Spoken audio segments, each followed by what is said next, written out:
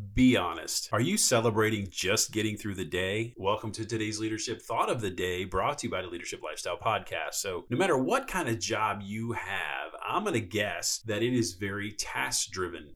No matter what kind of thing we do, even in leadership where we just lead people, whatever, your company, your boss expects you to get a lot of stuff done. And that means there's a lot of tasks to do. And sometimes we get so caught up in everything that's going on that we're just happy to get through the day. And if you're a leader, that's not good enough. And I know that sounds harsh to some people, but you have to be living in the future and thinking about next week, next month, next quarter. Where is your team going? And if you don't have that, you're going to struggle, because just getting through the day, just the here and now, doesn't help your team propel forward. You got to live in the future, plan things out. Doesn't mean everything's going to be perfect, but if you're just living through today, you're already overstressed. And today's Leadership Thought of the Day, brought to you by Leadership Lifestyle Podcast, grow yourself just a little bit more.